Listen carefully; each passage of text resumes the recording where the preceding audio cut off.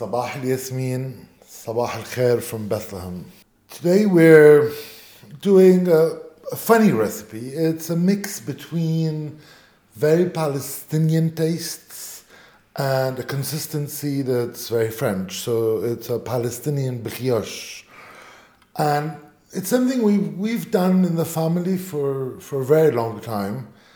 And I've seen it done elsewhere in Palestine. So basically it's a fluffy, sweet bread.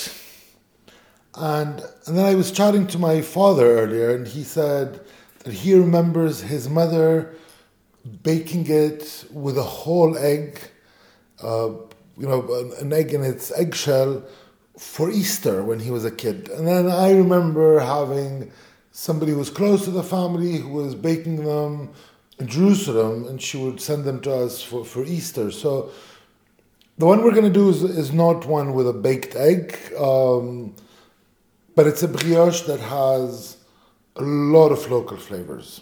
It needs time. It needs overnight. So you have to really plan to do the dough maybe in the evening and then leave it overnight and bake it next morning for breakfast.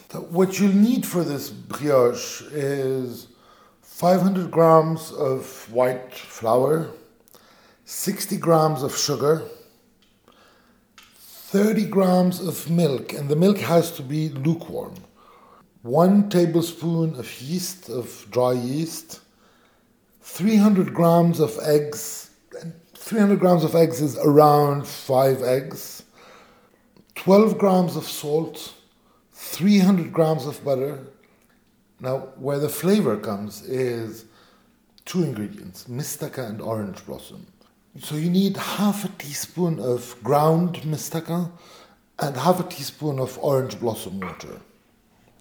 When the dough will be proofing, I'll tell you more about what mistaka is. But mistaka is basically called also gum arabica, and we'll talk about it in a bit.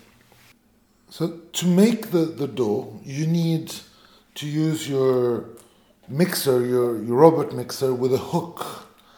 And you start by putting 500 grams of flour, the salt, the 12 grams of salt, and the 60 grams of granulated sugar, of regular sugar. And then you start, once they're put together, you start your mixer at the lowest speed with the hook. So what you have is just a dry mixture. In that time, you take your lukewarm milk, and it has to be lukewarm because you don't want to kill the yeast.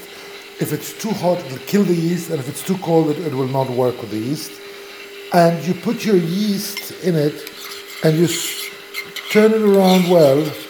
You need the yeast to dilute in the milk. The milk will turn a bit into a beige color, and then you leave it for a couple of minutes. You need to make sure the sugar, the salt, and the flour have mixed well together. Once this is done, you add the milk that has the yeast in it over the dry ingredients, and then you break the eggs.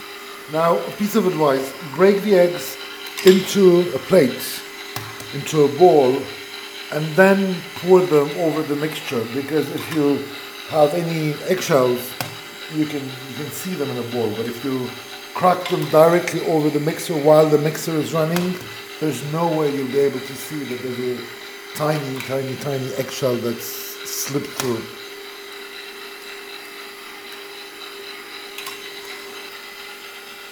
You add the egg mixture to the mixer and you leave it to mix. Now, be careful. The dry ingredients with a hook will go on the sides, and the egg mixture will end up in the middle. You need to have it roll a bit, and then you take a wooden ladle, you stop the mixer, you take a wooden ladle, and you get the dry ingredients back in the middle.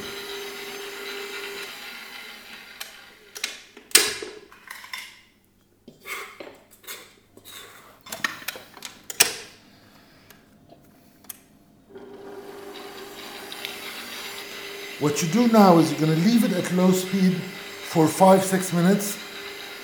Once the eggs have mixed with the dry ingredients, that's where we will add the butter. The butter has to be at room temperature. You cut up the butter into small size squares, or you can actually even do it with a spoon, but don't put in too big lumps because it'll take a long time for them to rub into the rest of the mixture. Once you see that the eggs are starting to get the dry mix well coated, you can raise the speed of your mixer. So the eggs have mixed with the dry mixture. We start adding the butter. Just put the butter in small bits. The butter has really to be a creamy consistency, and leave it to mix. And then what's left to add now is the mistaka and the orange blossom water. So now you've put in the mistaka and the orange blossom water. What is mistaka? Mistaka is the resin of the acacia tree, and we use it a lot in the Levant, in Greece. Historically, acacia trees grew in the area. You buy it, it looks like a small stone, like a small translucent stone, and then you grind it. And the trick with mistaka is you just grind it the last minute, because if you grind it before, it will lose all of its flavor. It's used primarily in sweets. The Greeks make chewing gum out of it. And in my cuisine, I use it often with meat juices, so with lamb juice, to thicken it and to give it this fantastic resinous flavor. And orange blossom water is what we use. I mean, we use it for everything. In sweets, we make a drink out of it. I mean, there's no Palestinian kitchen that doesn't have orange blossom water, rose water, and mistaka as the three main flavors for sweets. Then there's a fourth one called mahlab, and mahlab are the seeds of sour cherries. It's a tradition that was spread across from Aleppo in Syria, and I do invite you to listen to the podcast with Chef Muhammad Orfali, who is from Aleppo, and we do talk about the sour cherries. Mahlab, actually the people in Aleppo do something very similar to this brioche, but instead of putting mistaka and orange blossom water, they use mahlab.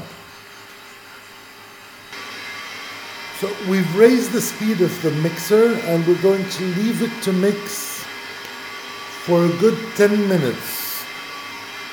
At the end of the 10 minutes, the dough is going to be homogeneous. The dough is going to be sticky. It's okay. That's the consistency we need. You stop the mixer, clean the hook, and then you leave it, you cover it, you take out the bowl, you cover the bowl, and you leave it to raise for an hour at room temperature. Once it's raised, it should double its size. If the room temperature is too cold, maybe you'll need a bit more, an hour and a half. The dough doubles its size.